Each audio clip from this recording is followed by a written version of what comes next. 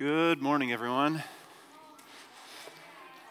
It's great to be back here with you today. I feel so bad for Christina. This is the first time I asked her to do the prayer, and then we give her a mic that doesn't even work, and she's never going to say yes again when I ask her to do anything. And I tested it before the gathering, too, so I don't know what the deal is, but either way, I'm glad to be back here this morning. It's great to see all of your faces. I missed you while I was away. You guys want to see some pictures? Okay, a little family vacation, what do you call that, slideshow. So I'll just give you a couple highlights. The main thing was we went to Montana to visit Dina's parents who live out there. And this is us out hiking in the wilderness on a bridge, looking all wonderful. At least we got the nice mountains behind us. We also did some kayaking. Dina and I went on a hike together and climbed up to the top of this mountain where there was this lake that was up there. So this is, like 5,500, 6,000 feet up there, and there's a lake just at the top of a mountain. So that was really cool. This is the mountain that I climbed. I climbed this one by myself, which in retrospect, it was thrilling and it was awful all at the same time. It was, I climbed 4,000 linear feet and back down in the same day. It was a 9-mile in and out hike, and the trail was sort of overgrown, and I went early in the morning, so there was dew on everything. And by the time I got about a mile in, I could hear and feel squishing with every step because my hiking boots were completely soaked. And I got to the top, and it was miserable. It was absolutely miserable. It was windy, and it was cold, and I sat down to eat my lunch, and by the time I left, I couldn't feel my fingers, and I couldn't feel my toes, because my toes were like pieces of ice because they were wet. But the views at the top were pretty sweet. So there was an old tower up there where they used to check for forest fires and stuff. And so it was not fun on the way up or down. There were lots of aspects of that weren't great, but overall it was really awesome. Glad I did it. Great time just to be out by myself. And I didn't get eaten by a bear, so praise God for that. No bears, no other elk or animals that were up there that I saw. I got a text message while I was on my way up there, and they said, "Have you seen any wildlife yet?" And I said, "Thankfully, no. Just a couple birds and a squirrel is really all I saw." So that was awesome. No other people, because no one else was dumb enough to do this on the same day as me. But I survived, so here I am. Also, one of the things we did during that month was we redid our kitchen. Here's a before picture. And if you want to see the after, you got to come back next week because I don't have an after picture.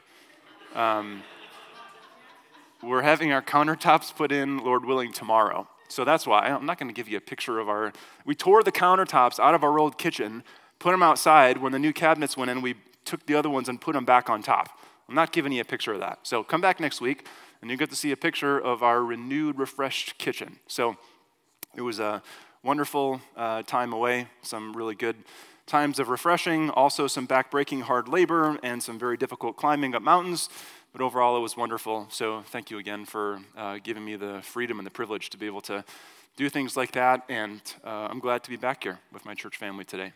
I missed you guys, so glad to be here. Now until fall kickoff, we are in the book of Psalms. And as Christina mentioned a few moments ago, we're going to be taking the same psalm every Sunday, and we're going to be praying through it as well as teaching through it, preaching through it. So I think this is such a valuable gift to be able to hear the same psalm both taught and prayed through every Sunday. And so I'm really excited to go through this series with you together. If you're familiar with the book of Psalms, you know that they come in many different shapes and sizes. You know that they cover the entire spectrum of human emotion, and no matter what you're facing in life, whether things are going well and you feel like the wind is at your back, or your life is seemingly falling apart, the seams are bursting, the tires are falling off, you're facing distress or anxiety or doubts or fears or frustration or suffering. No matter what we face, you can always find a psalm that makes it feel like someone has been reading your mail, as it were. The Psalms have such a beautiful and just amazing way of connecting with us in any and every kind of circumstance. Some of the Psalms that we read are Psalms that are characterized by their hope and encouragement. So for example, Psalm 23, which is a psalm many of you are familiar with. "The Lord is my shepherd, I lack nothing. He makes me lie down in green pastures. He leads me beside quiet waters. He refreshes my soul. Even though I walk through the darkest valley, I will fear no evil, for you are with me. Your rod and your staff, they comfort me. And there's also Psalms like Psalm 30, verses 1 through 3, which says, I will exalt you, Lord, for you lifted me up out of the depths and did not let my enemies gloat over me. Lord, my God, I called to you for help, and you healed me. You, Lord, brought me up from the realm of the dead. You spared me from going down to the pit. So there's all these psalms that are filled with hope and filled with encouragement.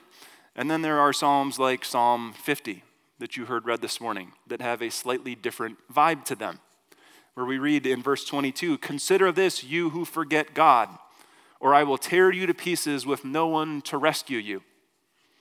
This is not one of those psalms that you would run to or seek out if you were having a tough day. Okay? You're feeling a little bit discouraged, you need a little bit of a pick-me-up, you do not go to Psalm 50. Psalm 50, what you see here, if you weren't able to pick up on this as Christina read this is a psalm in which God brings his people to court. God, who is the judge, sends a subpoena to his people and summons them to court and brings some very serious allegations and accusations against his people. And he calls heaven and he calls earth, he calls the entire cosmos to be witnesses against his people. And this is actually kind of a frightening scene if we slow down and just observe what we see in this psalm. It's frightening. Again, this is not exactly what we'd call a feel-good psalm, but as we're going to see here this morning, this, like every other psalm, is still filled with hope and good news. And so we're going to see that here today. God is bringing these accusations against his people in Psalm 50 because there were two lies that the people were believing in their worship. And so God speaks to them and brings these accusations against them to correct these lies that they are believing. And in believing these lies, their worship of God had been distorted. It had been twisted. It was not what it was supposed to be. And so God brings these accusations in hopes of restoring his people. And so we're going to look this morning as we see this text, we're going to look at two lies and an invitation. Because it's not just accusation, it's not just the lies we see in the passage. We see two lies and an invitation. So let's look first at the first invitation, or the first lie, rather. What we see here is the first lie that the people were believing, which is why God brought these accusations against them, was this: in my worship, I'm doing God a favor. In my worship practices, when I bring offerings, when I bring sacrifices to God, I'm doing God a favor. I'm bringing God something that God does not already possess. So listen to how he brings these accusations in verse 7. He says, listen, my people, and I will speak. I will testify against you, Israel. I am God, your God. I bring no charges against you concerning your sacrifices or concerning your burnt offerings, which are ever before me. So he's not bringing accusations against the people for the frequency of their offerings, for the frequency of their sacrifices, because they are regularly, as they have been instructed to do, they are regularly bringing sacrifices and offerings to God. So he's not bringing accusations to them because of the frequency of their offerings. He's bringing these accusations against them because of the attitude with which they were bringing them, because of the beliefs that they had as they brought these sacrifices. So we see those beliefs that God is correcting in verse 9. He says, I have no need of a bull from your stall or goats from your pen, for every animal of the forest is mine, and the cattle on 1,000 hills. I know every bird in the mountains, and the insects in the field are mine. If I were hungry, I would not tell you, for the world is mine, and all that is in it. Do I eat the flesh of bulls and drink the blood of goats? It's really important for us to know that in the ancient world, this is how everybody viewed sacrifices. There would be a group of people. They would have sort of local or regional or family gods. And they would offer sacrifices to those gods.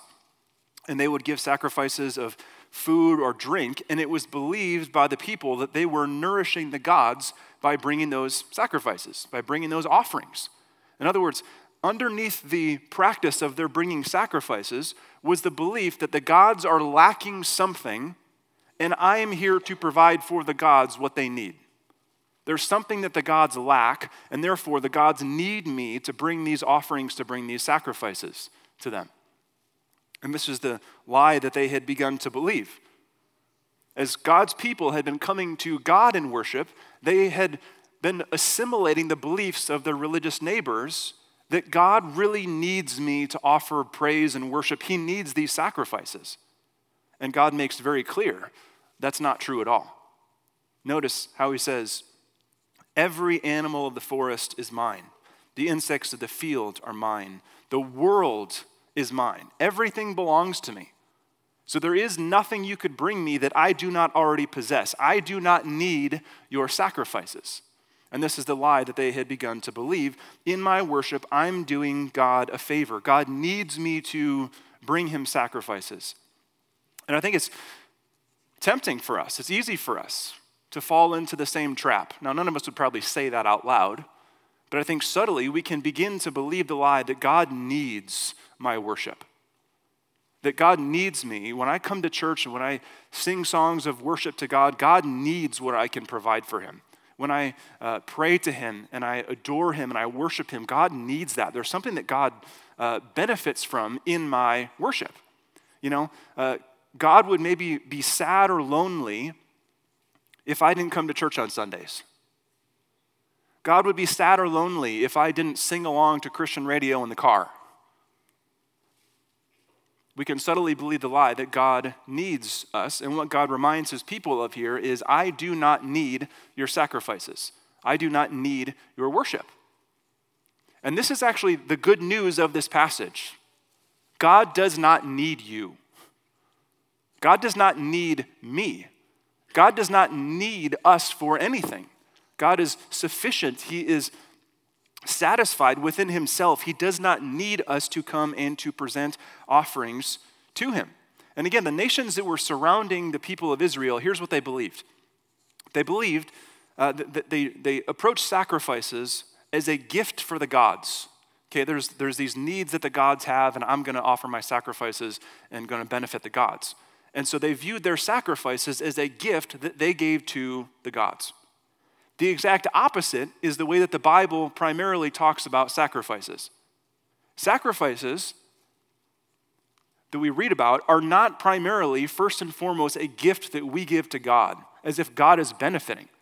No, sacrifices are a gift given to us by God. Remember this, that because we have been defiled by sin, because we have been corrupted by sin, because there is the poison of sin that lives inside of every single human heart, because of that, we are unable to stand in the presence of a holy God. We would be consumed by his justice. We would be consumed by his judgment, by his holiness, by his perfection, if we who are unholy came into the presence of God. And yet God mercifully, in his mercy and his grace, God made a way for us to be in his presence. And part of the way that he made for us to be in his presence, the provision he made was by giving us sacrifices, giving the people, his old covenant people, giving them sacrifices that they could come and they could offer, which would cleanse them from their sin, which would restore their relationship with God. So the sacrifices that the people give in the Old Testament that we read about are not first and foremost gifts that the people give to God. Sacrifices are given to God's people as a gift for them that makes them able to be in the presence of God without being consumed by his holiness. So this is the complete opposite of the way that the nations around Israel were practicing and were worshiping. And friends, the most wonderfully freeing thing that you can know and believe today is that God does not need you. God does not need you. And he has still set his affection on you. God does not need you. And he still loves you. God does not need you. And yet he has pursued you and has made a way for you to be in his presence that came at great cost to him, not to us. God does not need you, and the most wonderfully freeing thing you can know and believe today is exactly that. God does not need me, and yet God still loves me. God did not have to save us. God was not obligated to make a way of deliverance or salvation for us when we had ruined our lives. God was not obligated to do that. And yet, out of the overflow of his mercy, out of the overflow of his compassion, God has made a way for us to once again be in his presence. And so this is the first lie that we see the people believing in their worship, is that in my worship, I'm doing God a favor. I'm giving something to God that God needs. He wouldn't be the same without me. So that's the first lie. The second lie that we see the people believing, which is why God brings these accusations against them, is this: spiritual compliance makes me right with God. Spiritual compliance alone makes me right with God. Listen to what God says in verse 16. What right have you to recite my laws or take my covenant on your lips? You hate my instruction and cast my words behind you. When you see a thief, you join with him. You throw in your lots with adulterers. You use your mouth for evil and harness your tongue to deceit. You sit and testify against your brother and slander your own mother's son. When you did these things, and I kept silent, you thought I was exactly like you. But I now arraign you and set my accusations before you. So this is what's sort of being painted for us in this psalm, is that you have the people of God who were doing all of the right things. They're offering sacrifices as they ought to be offering sacrifices, and yet they were doing so believing the lie that God needed what they brought. Then in the second part of the psalm, we see that they are not only doing all the right things, they're saying all of the right things. You see that they're reciting God's laws, they're taking his covenant on their lips. But then their lives don't match what they profess. We see him saying, you take my covenant on your lips, you recite my laws, which is likely a reference to the Ten Commandments. And then in what follows, God says what they are doing. He mentions stealing and adultery and false testimony and all these things that are breaking of the Ten Commandments. So they are reciting those 10 commandments on their lips, and then they're living a completely different life that doesn't match up with what they profess to believe. So it's as if there's two arenas in their lives. There's a spiritual arena over here, and they're doing all the right things. They're saying all the right things. They're following all the right religious practices. They're going through all the right religious rituals. They're doing all the right things. They're saying all the right things. They're professing right doctrine. They believe all the right things. They're doing all the right things. And then over here, their lives don't match that profession at all. And they are convinced that living that life that is divided, they're convinced, I'm okay with God. They're convinced they're okay with God because he's been silent. So listen to verse 21. God says, when you did these things, that is, when you broke all these commandments, when you did these things and I kept silent, you thought I was exactly like you. In other words, they have mistaken the silence of God for his approval. They've mistaken the patience of God for his approval. They've mistaken the passive judgment of God, that he would hand his people over, that they would say, I want to live this way, and he would say, fine, have what you want. They've mistaken the passive judgment of God for his approval. And they're saying, okay, well, I'm doing all the right things, and I'm saying all the right things, and I'm living this way, and the hammer hasn't dropped yet, so everything must be pretty much okay. And they've believed the lie that spiritual compliance alone is what makes them right with God. And we too, friends, are tempted to believe that spiritual compliance is what makes us right with God. That if I'm at church every Sunday, that if I give, if I serve, if I do all the right things, if I profess all the right beliefs, if I memorize portions of Scripture, if I have my quiet time every day, if I even memorize or recite portions of, historic church creeds, if I do all these things, that must mean I'm okay with God, right? And this psalm would say, not so fast. It's not that simple. Because what this shows us is that it's possible to do and say all of the right things and still have a heart that is far from God. So they're believing the lie that spiritual compliance alone is what makes me right with God. And friends, God is not after spiritual compliance. Do you know that? God is not after spiritual compliance. You know, as a parent, I care far more about my children growing up to be people of wisdom and character and virtue than I do just compliance. If you have kids, I think you probably understand this. Even if you don't have kids, you can understand this, right? As a parent, you can get big, you can get loud, you can get angry, you can do all kinds of things to manipulate, to intimidate, to force your children into doing the things you want them to do, and that doesn't make them people of wisdom and character and virtue. And in the process, it'll destroy your relationship with them. In the same exact way, God does not care about mere spiritual compliance. Of course God cares that we do. Of course God cares about our behavior. And yet God is after far more than just spiritual compliance. Remember, he does not need our sacrifices. He does not need our worship. He does not need us to recite his laws or profess to be his covenant people. God doesn't need that from us. So what we know is that God does not want compliance. What God wants is us. God does not want mere spiritual compliance from us, that we just do and say all the right things. He wants us. You see, for these people who are described in Psalm 50, obedience was not missing from their worship. Relationship was. They were not being accused of not doing the things or saying the things that they ought to be doing and ought to be saying. They were being accused of doing all those things in a wrong way, with the wrong motives, for the wrong reasons, and that's what they're being accused of. Obedience was not missing from their worship. Relationship was. And so this psalm not only lays out for us these two lies about worship, it also lays out for us an invitation. And this is the invitation of Psalm 50, is that God does not want just mere spiritual compliance. God wants us. And so the invitation is to a life of communion with God.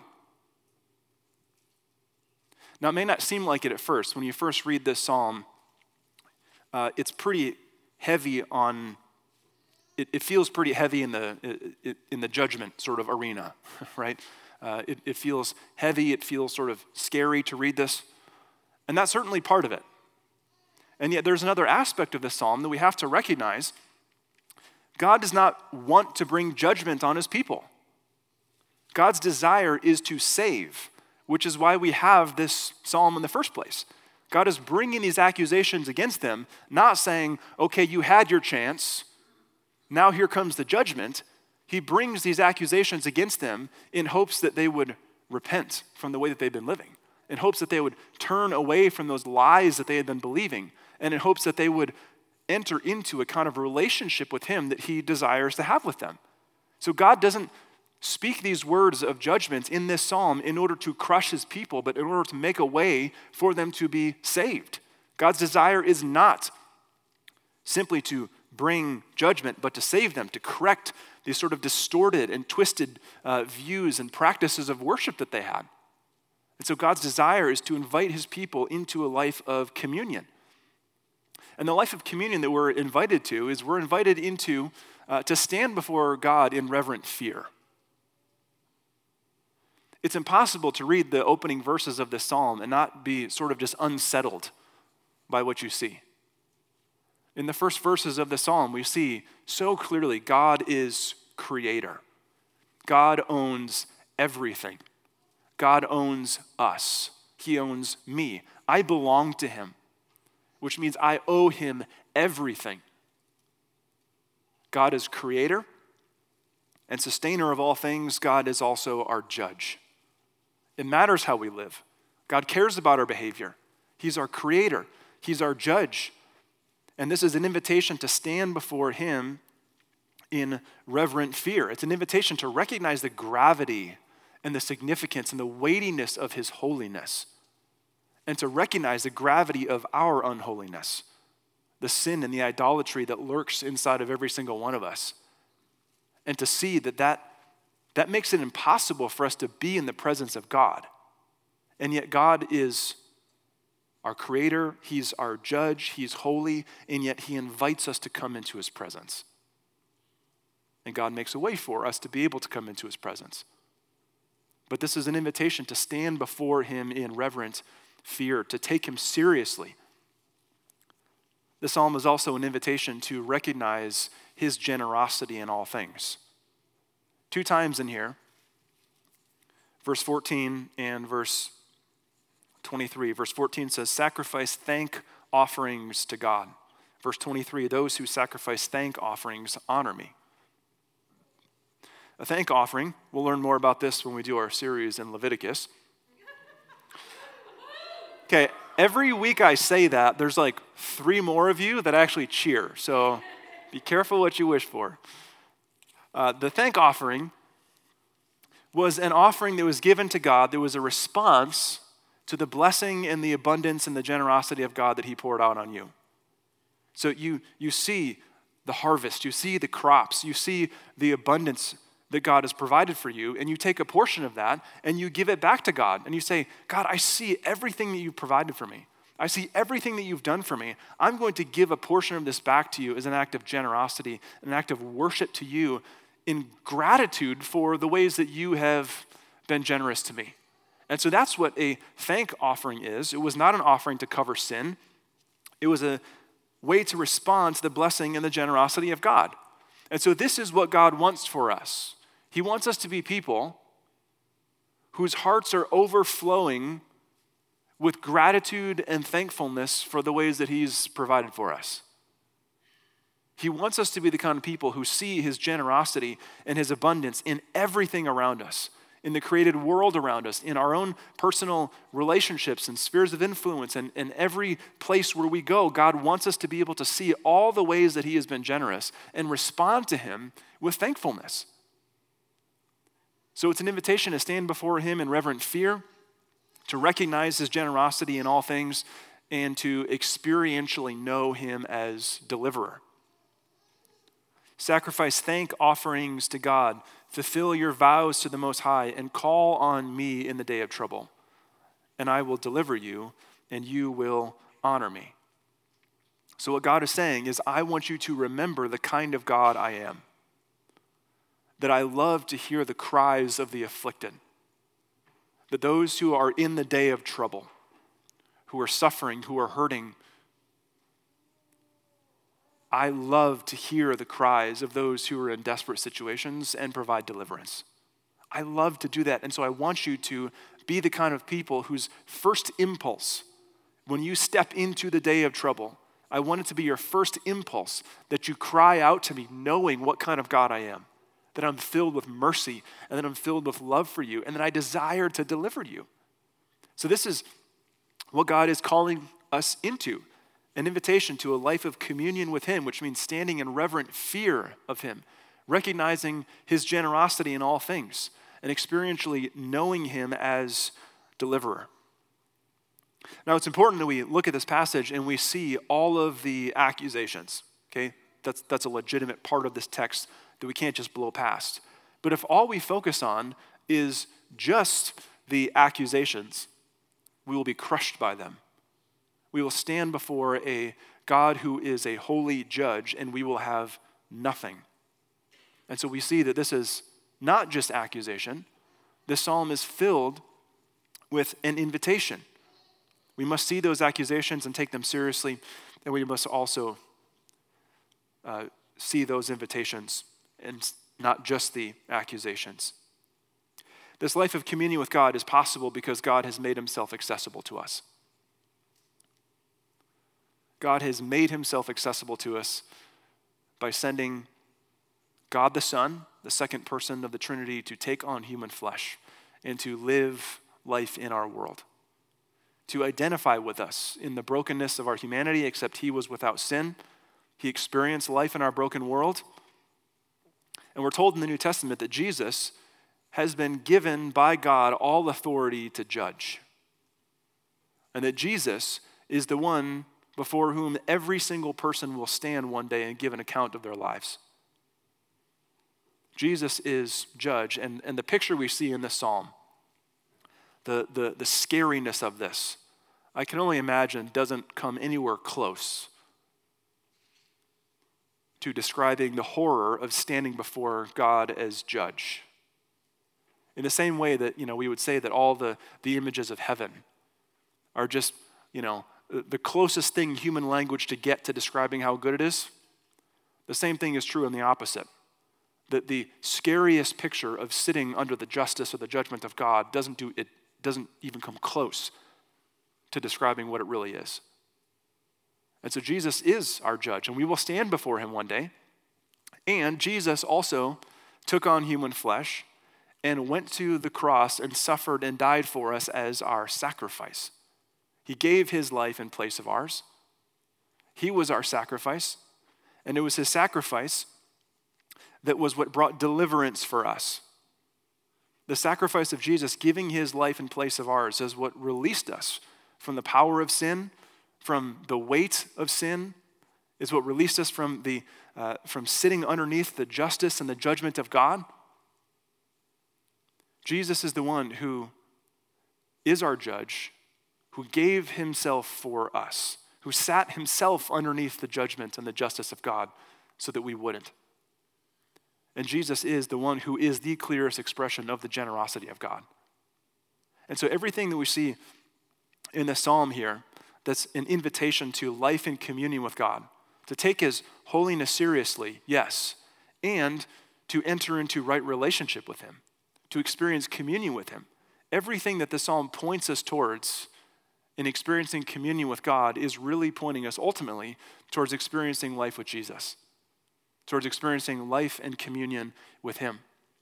And one of the ways that we demonstrate and we practice that, we step into relationship with Jesus, we step into communion with him, is we come to the communion table every Sunday. And it's a demonstration of our faith in Jesus. It's a demonstration of us saying, yes, I believe Jesus came and suffered and died and rose again and ascended for me. I believe that he did that for me. So it's a declaration of our belief. It also proclaims to us the message of God's love for us. It's a demonstration not only of how much we love and trust Jesus, but how much God loves us. And so we get to come forward every single Sunday and receive the broken body and the shed blood of Jesus and experience communion with him, experience relationship with him. And so maybe you're here today and this is something that you've done over and over and over and over and over again. This is an invitation to come forward and to experience it in fresh ways. And this is an opportunity for us to, as we come to the table, to examine ourselves, to ask ourselves, in what ways may it be true of me that I believe and I do all of the right things, and I'm trusting in that to be the source of my relationship with God? In what ways do I subtly believe the lie that God needs my worship? God's really benefited by me showing up on Sunday and praising him. In what ways do we believe the lie that if I just do and say all the right things, that has to mean I'm okay with God? In what ways have we prioritized obedience over relationship? And so it's an opportunity for us to examine ourselves, a time to confess those things where we see those cropping up. It's a time for us to ask God, please don't let me ever become that kind of person who does and says all the right things, who has a heart far from you. It's an opportunity for us to experience communion with Jesus. And so I invite you, whether this is the 500th time you've done this, or whether this is maybe the first time you've done this, you can trust and experience communion with Jesus today. And so I invite you into that. As we come to the communion table, I'm going to leave some space for silent reflection and confession.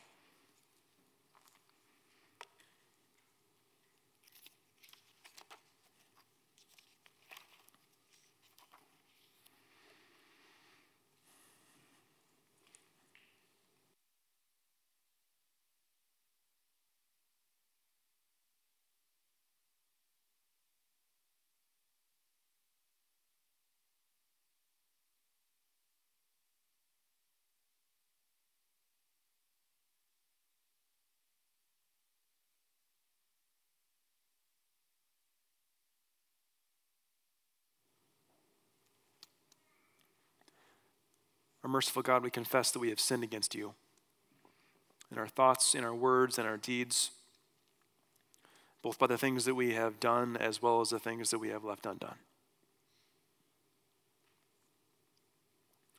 We confess, Lord, that we have not loved you with our whole heart, mind, and strength, and we have not loved our neighbors as ourselves.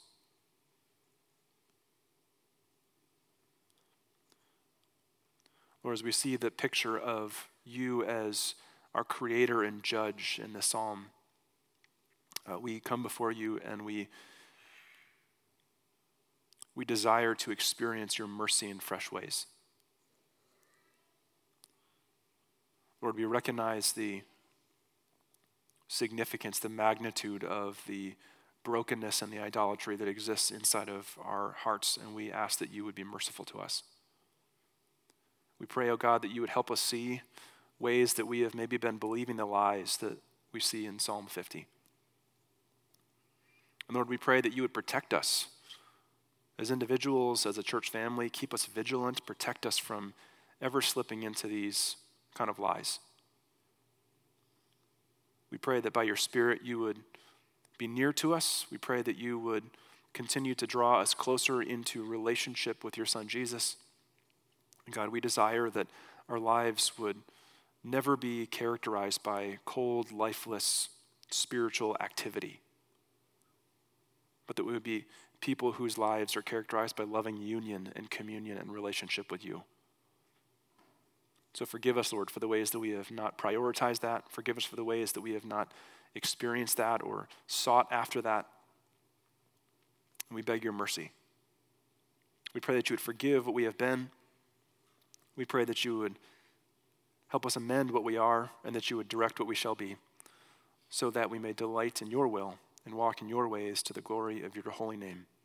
And all God's people said, amen.